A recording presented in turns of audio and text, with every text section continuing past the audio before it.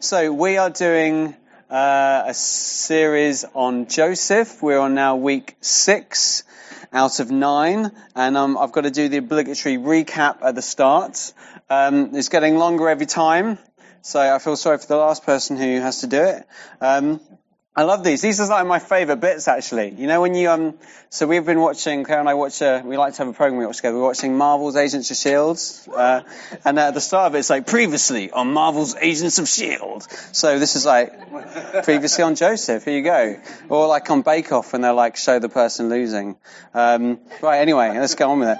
So, Joseph, here I got to recap everything already. Okay, so, Joseph, he is the son of Jacob as of Abraham, Isaac and Jacob fame.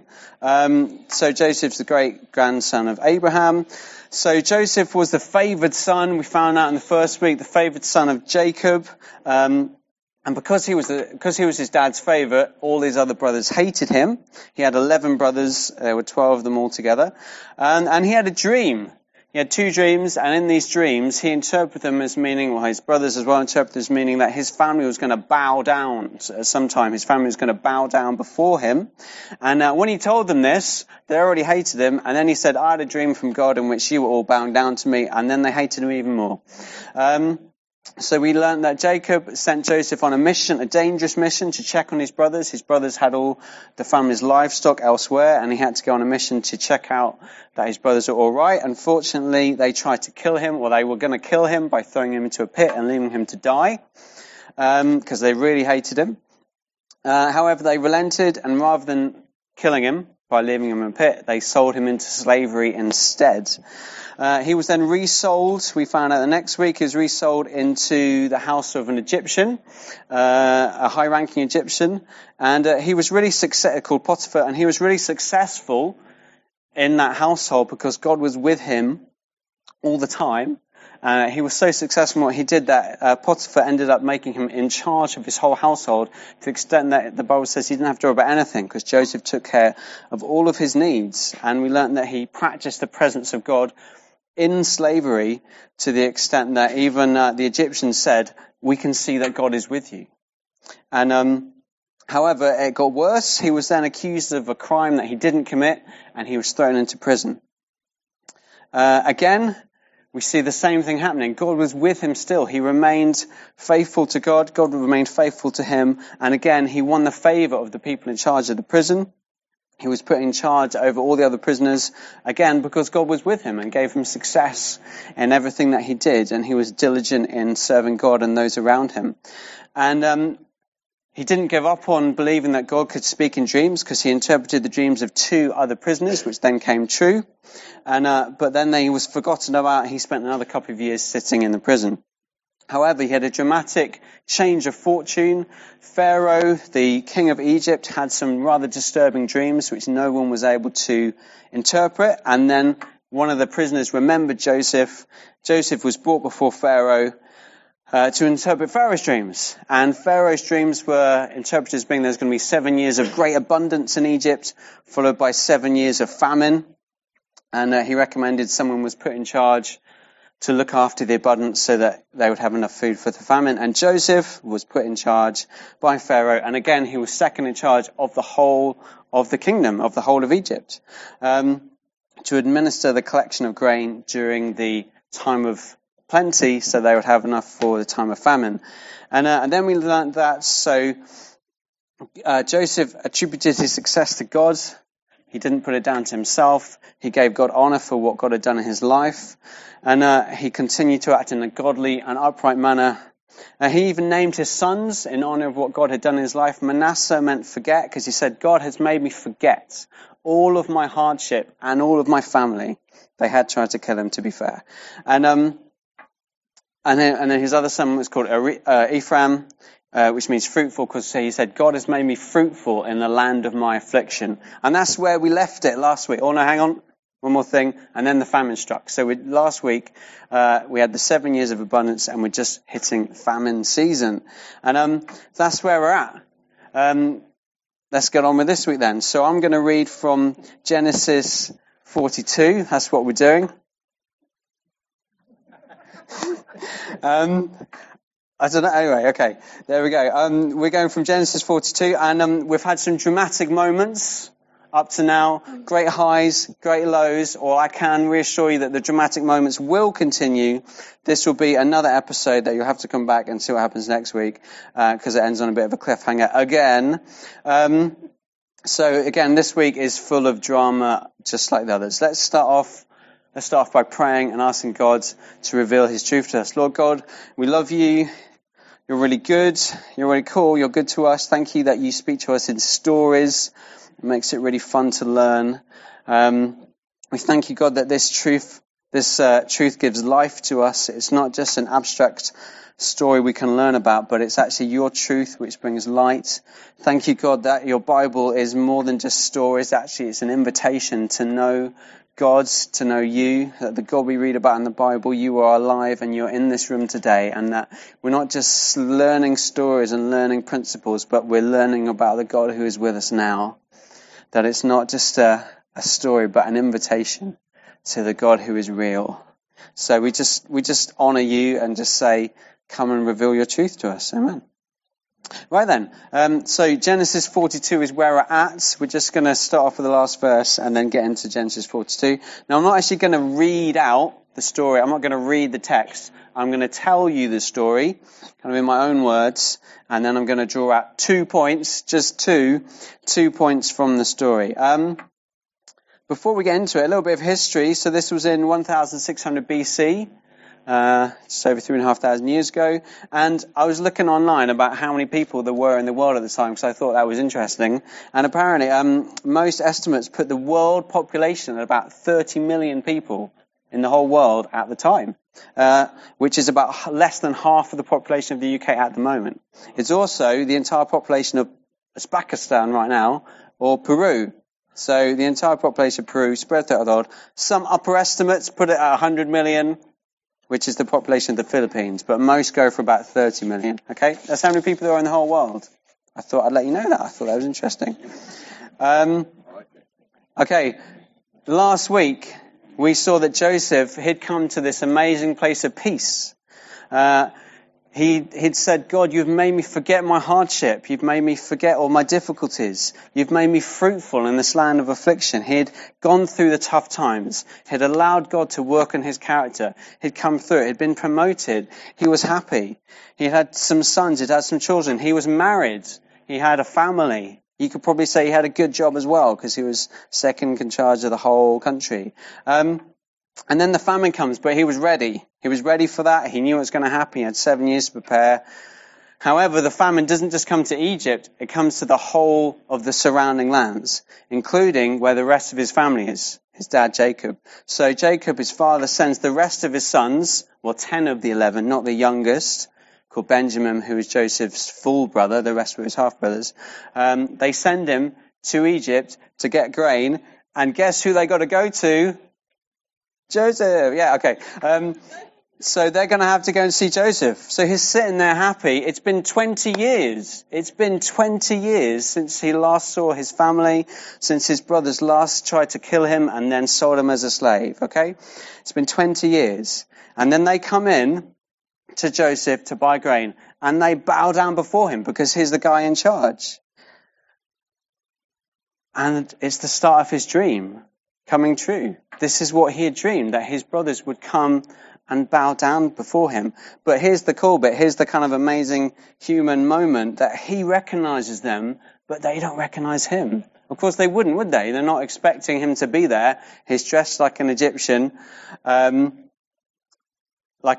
prince. So he's sitting there, and they bow down before him, and he recognizes him. And the Bible says he remembered his dreams. He remembered the dream of them bowing down before him. And remember, these are the people who nearly murdered him. These are the people who sold him as a slave. They betrayed his trust. They lied to his father about his death.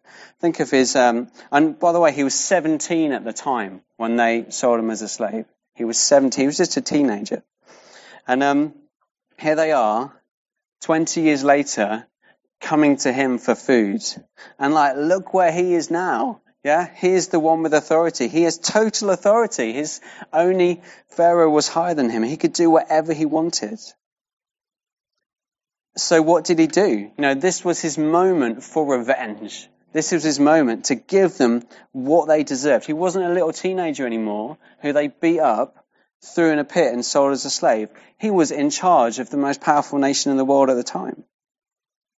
He was second only to Pharaoh. So what does he do? Well, let's have a look at what he does. Because it's like, I don't know, let's find out. It's exciting. Well, first of all, he makes up this accusation that they're spies. He says he spoke harshly to them and accuses them as being spies, which, if you read on, I think feels more like an excuse to keep them there for longer, because he never really does much about it. And they go, no, we're not spies. And they try to plead with him, and they say, no, it's not true. We're just we're guys, we've got this family. And they talk about how we're 12 brothers. We had one, but he was dead. And then we had another one who's back home still. And that's important. So, because he said, obviously, this is his younger brother, Benjamin, his full brother, who he hasn't seen in 20 years, who was younger than him at the time, so would have just been a young teenager. And so he says to them, right, well, if it's true, if what you're telling me is the truth, and you really are this family and you're not spies, then you will have to stay here, and I'm going to let one of you go back, and you have to get that brother and bring him back here to prove to me that you really are who you say you are. Now, this would have taken a long time. I didn't look it up. Maybe I should have done. Now I feel like I want to. But how long it would have taken to travel. But they would have had to have done it on foot or on I don't know, horse, donkey.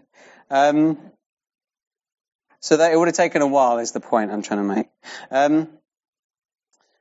So he says that, and then 3 days later, he keeps them in prison for 3 days, and then he relents and says, right, one of you has to stay, and the rest of you can go. Okay? And then, while that's happening, he's being mean to them still, they have a conversation with each other. And he can understand what they're saying, but they don't realize it because there's an interpreter. And so he's pretending to be an Egyptian. And this is what they say. I'm actually going to read it out because it's quite profound. So this is from Genesis 42, reading from verse 21. So it says, then they said to one another, in truth, we are guilty concerning our brother. That's Joseph, who's standing right in front of them. We are guilty concerning our brother in that we saw the distress of his soul when he begged us, and we did not listen. That is why this distress has come upon us. And Reuben answered them, did I not tell you not to sin against the boy? But you did not listen. So now there comes a reckoning for his blood. And they did not know that Joseph understood them, for there was an interpreter between them. And then he turned away from them and wept. And then he returned and spoke to them. Wow, isn't that amazing? It's been 20 years since the time when they sold him as a slave. And all that time, Joseph has stayed close to God. He's allowed God to work on his character. He's come to a place of fruitfulness and peace. But his brothers haven't. They haven't found peace. They're still living with the guilt. They're still living with the shame of what they did. They're still cut to the core about it. Their guilt is still there. And when Joseph sees it, he weeps, almost as if he were weeping for them. God has blessed him so much. He gives honor to God and says, you've made me fruitful in the land of my affliction. Yet his brothers who'd stayed at home, they haven't grown. They haven't known the freedom that God gave Joseph. And so he weeps for them. Isn't that amazing? And then what does he do? He blesses them abundantly. He gives them so much stuff. He sends them off. I almost suspect the reason he changed it round so that 9 of them had to go and 1 stayed is so they could carry more with them when they went. Because remember, the rest of his family are stuck way over there running out of food. So he gives them all the grain they want. He also has the money put back in the bags so that they don't even have to pay for it. And he gives them provision for their journey home. And they're blessed so much that they start to panic when they find out how much stuff they've got. And the fact that the money's come back to them. Because they're like, this is too much. They're going to really think we're bad now. And they take it, they're going to look like we stole it. So he blesses them so much that they're terrified about how much stuff they've got. because obviously they don't know it's Joseph yet. And then they travel off back to their family, and that's where we're going to leave the story for today. So one of them, Simeon, is still stuck in Egypt, and the rest of them go back, and they tell Jacob everything that's happened. And wouldn't you want to be Joseph right then? Yeah? He gets to be the hero. He gets to see the brothers return. He's in a position to inflict revenge on them, but he doesn't. He blesses them abundantly. Like, what a guy. Yeah, he's amazing. I want to be Joseph in charge, having all my brothers come back and be like, oh, I know you are, but you don't know who I am. I'm going to bless you anyway. And when you want to be Joseph right then, he gets to be the hero. And we're sold like this story of being a hero. Like it seems especially, I can't speak for other people, like it seems especially aimed at men, like this idea of being a hero, like when we watch all the films. And it's not exclusively, and it's good to see some female heroes in films. Anyway, but like when we watch films, and the hero does some like mighty feat, and he saves the day, and he goes on a great adventure, and he defeats the bad guys, and it's like, I want to be that. I want to be a hero. And I want to be like Joseph. And even if we read the Bible, we can read Jesus in the Bible this way. Like, he defeats the bad guy. Yeah. He rescues the prisoners. He gets the girl. She's the bride of Christ. And I want to be the hero. I want to be like Joseph on the throne. And I was thinking about this like a while ago, probably having watched some like Jason Bourne film or something. Like, how can I be a hero in my life? I want to be like that. I want to be really cool. I want to do great feats and save everyone. And I realized that for me, in my life right now, being a hero starts off with making good decisions in like the small things, in the small everyday things of life. Just making the right decision every moment, every day. That's like my fight. That's the fight that I've got. I haven't got like, no one's like captured anyone. I haven't got to talk on the phone and tell them I've got special skills. That's what's in front of me. That's the obstacle in front of me that I've got to conquer, making good decisions. Yeah, honoring my family, making good decisions every day of my life. And in 1 Thessalonians chapter 4, verse 11, this is what Paul says. So he's talking to these people in Thessalonica. He says, make it your ambition to live a quiet life. Like, how is that an ambition? Like, no offense, like if it is, but it doesn't sound like much of an ambition. Like, especially, again, I can't speak for other people, but for men in particular, I don't think most people would be like, yeah, that's my ambition. I'm going to live a quiet life. And Jesus said, like, we would do greater things than he would. Like greater things, greater works, greater miracles. Like, I want that. I want to do greater things than Jesus did. I want to do greater miracles. I want to live a quiet life. And and it doesn't mean like being a pushover, because these are the same people who Paul is talking about, the early church. These are the same people who were arrested and accused of turning the world upside down. And because it says they were arrested because they declared that there was another king who was Jesus. And all around the world, Christians are still put in prison by governments because they're terrified of the message that Christians have to bring, which is, you're not in charge, there's another king, and his name is Jesus. And so Christians, they cause a ruckus at times. You know, like, what did I write there? One weird trick that governments hate. There's another king. Sorry, I wrote that, and now it seems inappropriate. Anyway, one church, there's another king. So Christians have always been world changers because there's another king and his name is Jesus. But I'm going to want to read more of that passage out to you. Let's read more of that passage. Let's read some surrounding verses in 1 Thessalonians 4. You can turn to it if you want. I'm going to read it out here. I've got it printed out. So 1 Thessalonians chapter 4. Says, writing to the Christians in Thessalonica, is Thessalonica, is that what it is? He goes, now, okay, I'm reading it now, from verse 9. Now, about your love for one another, we do not need to write to you, for you yourselves have been taught by God to love each other. And in fact, you do love all of God's family throughout Macedonia. They obviously lived in Macedonia.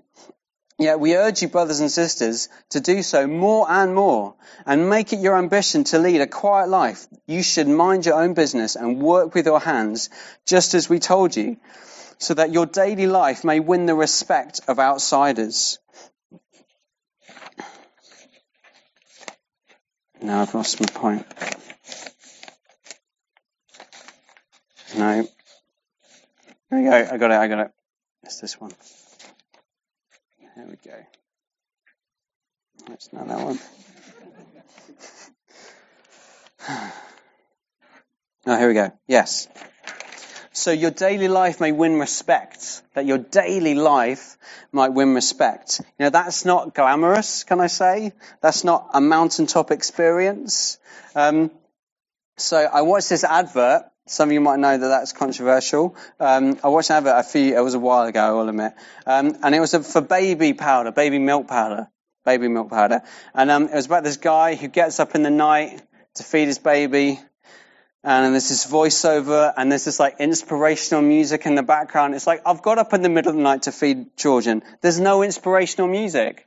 It's not like in the advert. It's not glamorous. It's not exciting. In fact, the only sounds are a child crying out and the dreaded words, you go, or your turn. And it's like, I'm not trying to say that I'm good at this either. I'm not trying to say I'm good at doing this stuff, but I'm not up here telling you what to do. I'm down here saying, let's do this, you know, and I'm rubbish, actually, to be honest, I'm rubbish at getting up in the night and dealing with children, as Claire will tell you. But I'm convinced that this is where it's at with regard to godliness. It's not glamorous. It's not things that other people see, but it's what we do in secret. And it's the attitude that we have in our everyday lives. And if we look back at Joseph's life, again, if it was made into a film, I imagine they'd probably get like a 1980s training montage in there somewhere, you know, like Rocky running up the steps.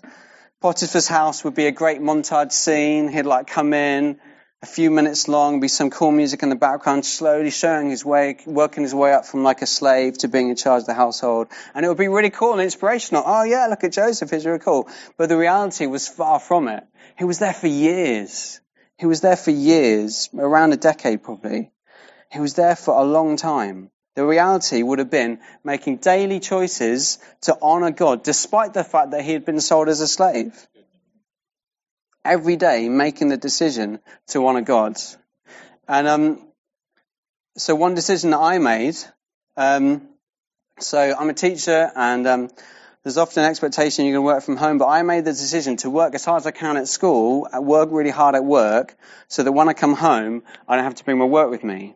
And I feel more pleasure from God in that than I do any time I've come to the front and said some prophecy.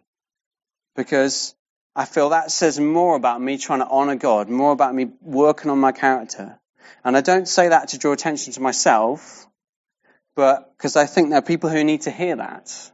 I think there's people here who need to hear that God sees what you do in secret and it gives him great pleasure. God sees what you do in secret and it gives him great pleasure. Think about the story of Jesus where there was people in the temple donating money and there was the guy who put loads of money in and made a big fuss and made a big fanfare.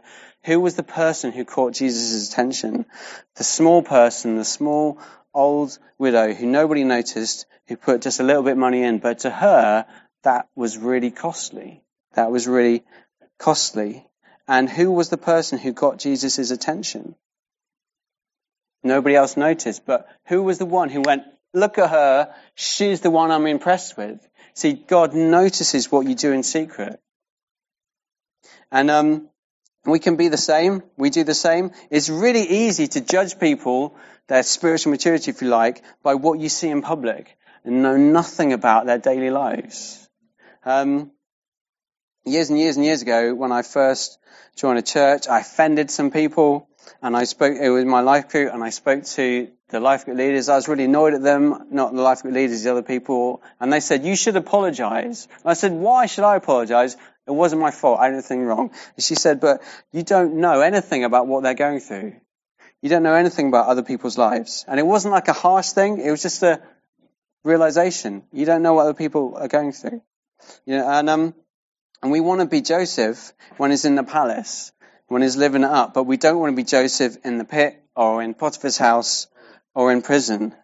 But I think what gave God the most pleasure was how he conducted himself in those times. Like, it looks really cool when his brothers came and he was able to forgive them, but he was in an amazing position. I think what gave God the most pleasure was how Joseph conducted himself through all the years previously when no one was looking. And I think there are people here who need to hear this, that God sees the decisions, the everyday decisions that you make in secret, and it gives him great pleasure. Maybe you're at home caring for your family, caring for a family member, and it's hard. Maybe you're in a job that you don't like, but you do it anyway because you want to honor God. And it will be different for everybody. But you know that there are decisions that you're making in your life right now that are really tough, and you're doing it because you want to honor God. And I just want to say to you, God sees that, and it gives him great pleasure, even if nobody else notices. And if it's all right with you, I'd actually like to pray for that right now. I'm going to pray for everybody. If you feel like this particularly affects you and you want people to sit with you or pray with you, that's fine. Stick your hand up. Otherwise, I'm just going to pray for everybody right now.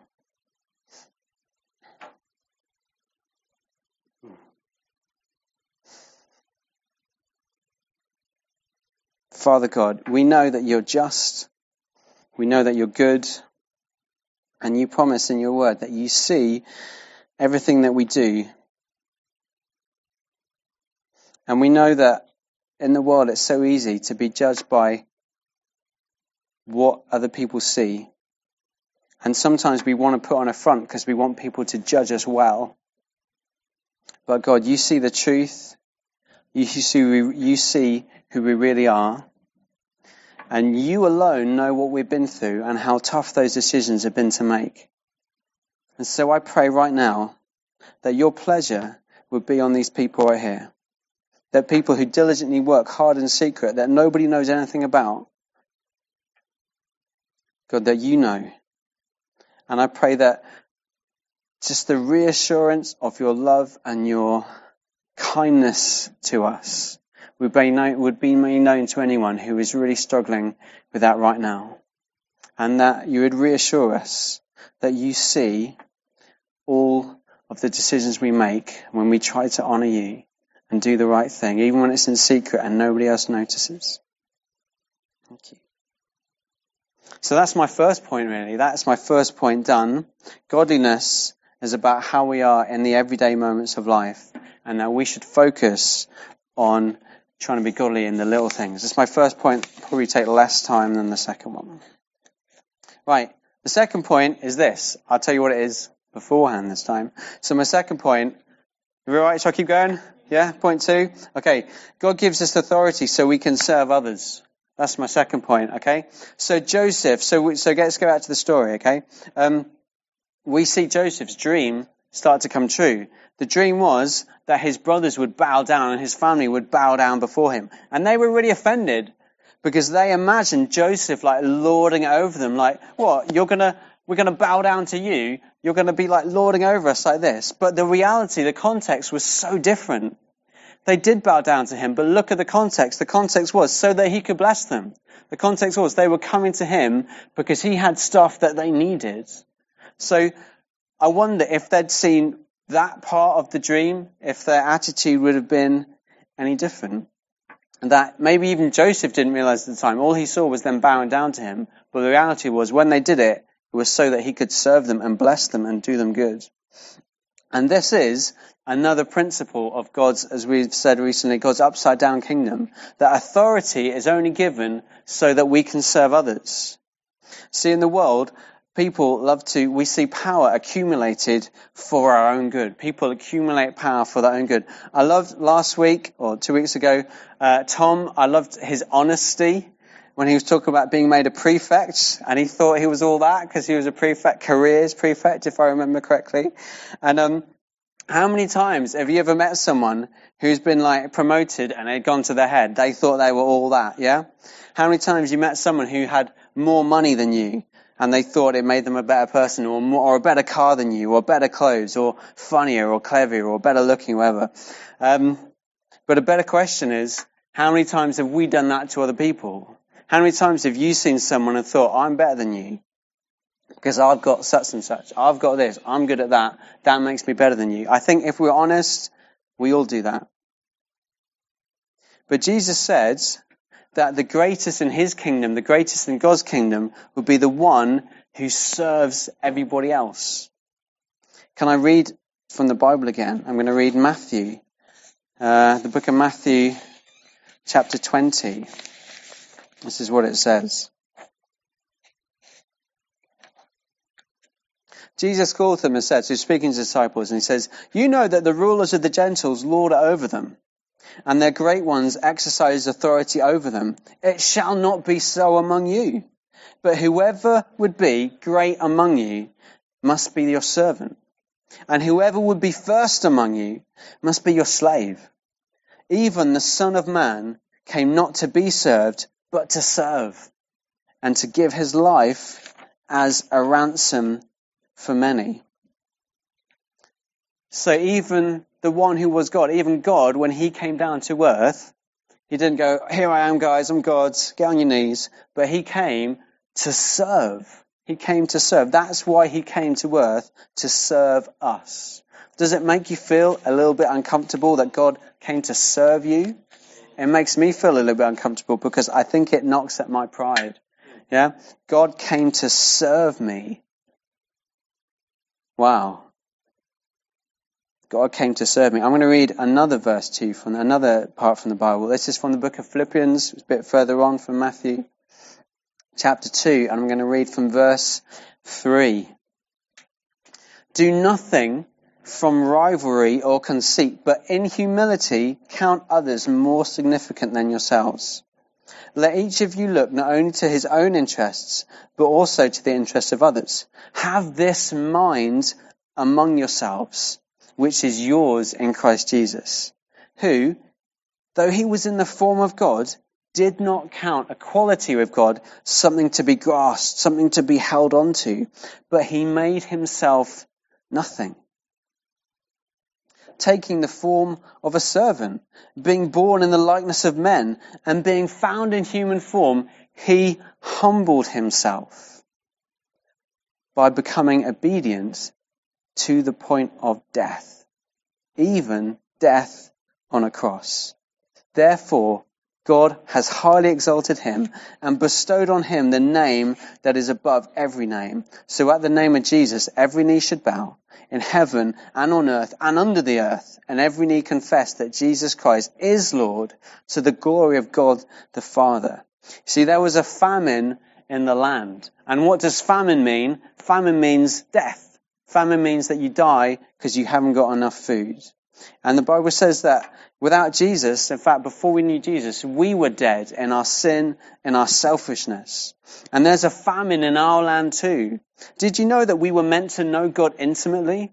Did you know that everybody was meant to know God intimately?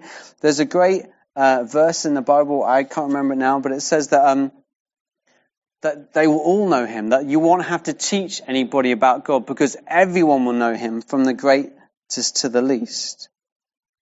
We were all meant to know God intimately, but we've been separated from God because of our sin and our selfishness. But just like Joseph, Jesus was sent on a mission from his Father.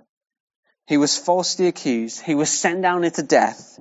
And then he was raised up by God and given all authority. And one day there will be a reckoning. But in the meantime, just like Joseph, Jesus uses his authority to meet our needs. And our deepest need is to be reconciled with God. Our sin, our selfishness can be wiped away, and we can stand with confidence before God. We're even given a new life. We're even adopted in his family because of how Jesus served us on the cross. Just like Joseph served his brothers and blessed them, Jesus served us. Isn't God surprisingly good? It always takes me by surprise. Yeah? Thank you, God, that he came to serve us and he does us good. You know, I heard a thing recently talking about, so I heard a thing. I thought this was good. He says, when you tell a joke, do you do it to make people laugh or to make people think you're funny? So when you tell a joke, do you do it to make people laugh or to make people think that you're funny? That made me think. And there was a time for me, when I used to come to the front of church quite a bit, and I used to like read out a Bible verse or like say a word from God, whatever. And there's a temptation, and I kind of didn't do it as much.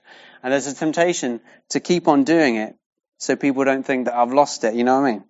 And but the same principle about why you do things applies to everything. So this one says, when you tell a joke, do you do it to make people laugh or to make people think you're funny? You can apply that to anything. You know, cooking.